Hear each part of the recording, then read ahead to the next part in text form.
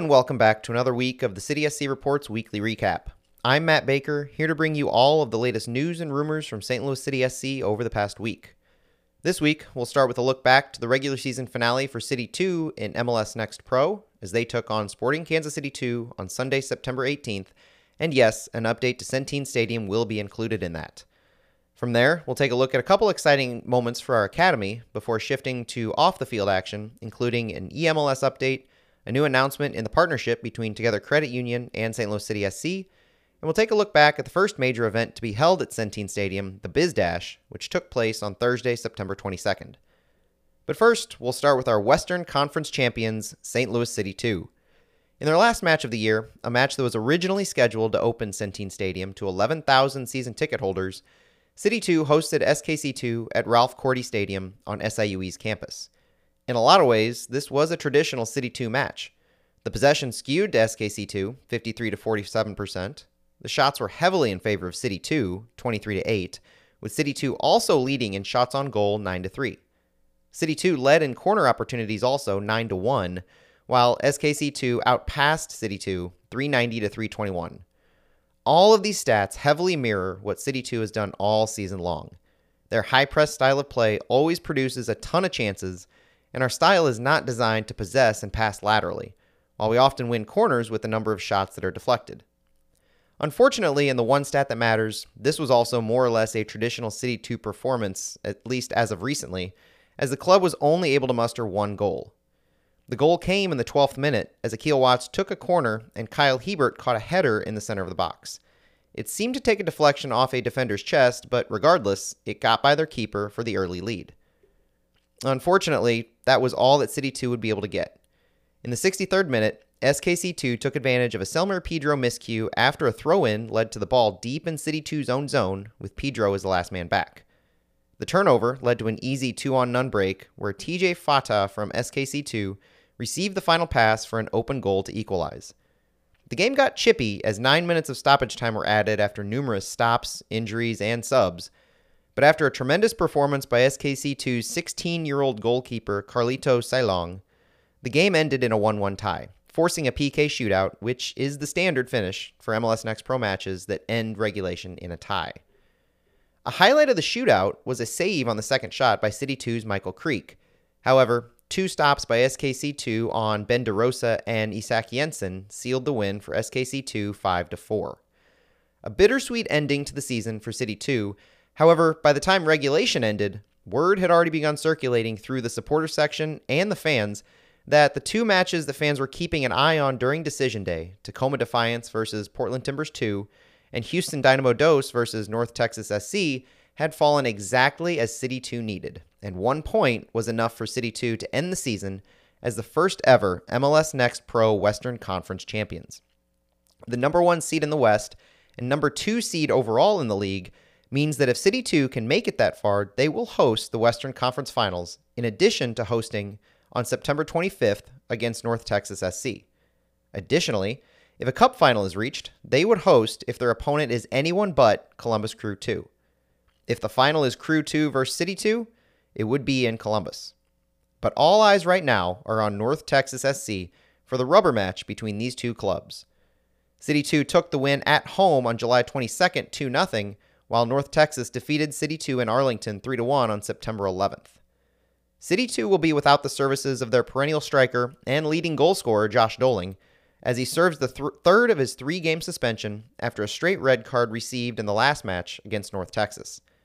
In addition to Doling, Jacques Klaus is also expected to be out, still recovering from his soft tissue injury.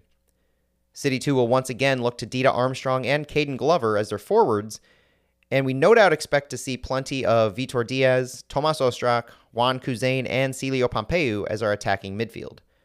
City 2 will need to right their ship with finishing 2.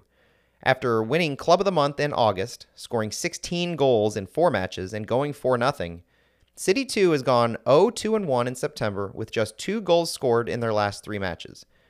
Game time on Sunday, September 25th will be 6 p.m. at Ralph Cordy Stadium in Edwardsville, with a tailgate led by the St. Louligans and St. Louis City Punks starting at 4 p.m.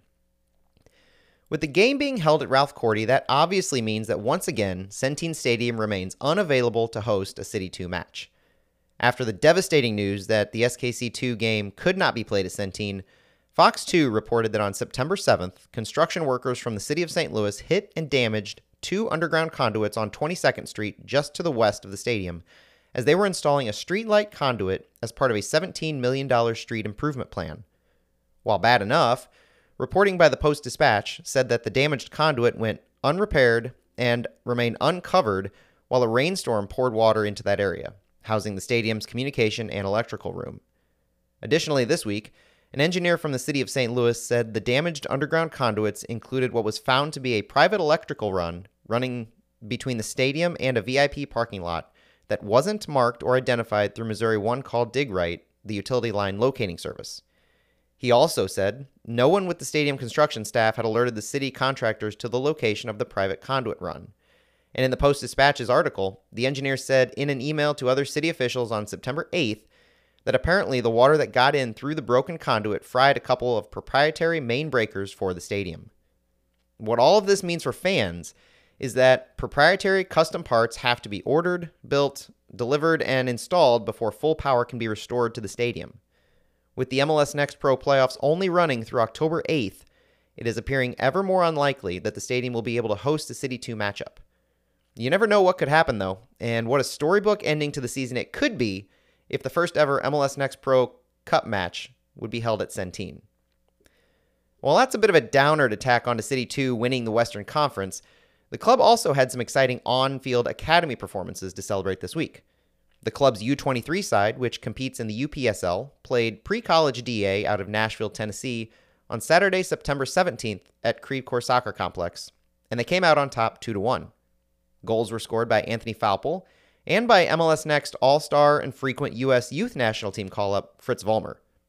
Our Academy's U23 side is in action once again this Saturday, September 24th, visiting Nashville Knights FC at Siegel Park in Murfreesboro, Tennessee. Another Academy standout, midfielder Aaron Hurd, was also featured this week as he was called up to the youth national team side for their Václav Jesek tournament played in Zlín, Czech Republic from September 16th through the 26th. Games are played on September 21st, 23rd, and 25th, all, unfortunately, on pay-per-view. According to reports, Hurd started at least one match so far at right center midfield on September 21st, and despite playing potentially outside of his comfort zone a bit, had some standout moments in the game. Best of luck to Aaron as he finishes out this tournament with the national team. Shifting to off-the-field action and a new twist on an old partnership. Last year, City SC announced that Together Credit Union would be a founding partner and hold naming rights for a club section within Centene Stadium. This week, we received the next iteration of that partnership in the form of City's official debit card. City red in color, this card will have some very interesting perks in and around the stadium that fans will want to pay attention to. From the club's press release, quote, designed in the club's distinct City red color and featuring its trademarked logo, the City debit card offers fan-exclusive advantages including 10% off food and beverage purchases at all STL City home matches beginning in 2023, 10% off St. Louis City SC retail items at the team pavilion or inside the stadium on match day, and express entry to all St. Louis City SC home matches beginning in 2023. As an added bonus, Together Credit Union will send new cardholders a commemorative print of Centene Stadium while supplies last. These will be sent out starting in October 2022, and you may want to head to your nearest Together Credit Union to take full advantage of these perks and the Centene print if you haven't already. This week also saw an exciting announcement regarding eMLS. City and other MLS clubs announced a new competition, the eMLS Amateur Cup. Beginning with a qualifier tournament on October 15th, each club will crown their own eMLS Amateur Club Champion. These club champions will then go on to a national stage, competing against other clubs. A champion and an eventual eMLS Amateur Cup champion will be named, with a trip to MLS Cup 2022 on the line as well. To join, check out the link in a tweet that St. Louis City SC sent out on September 21st.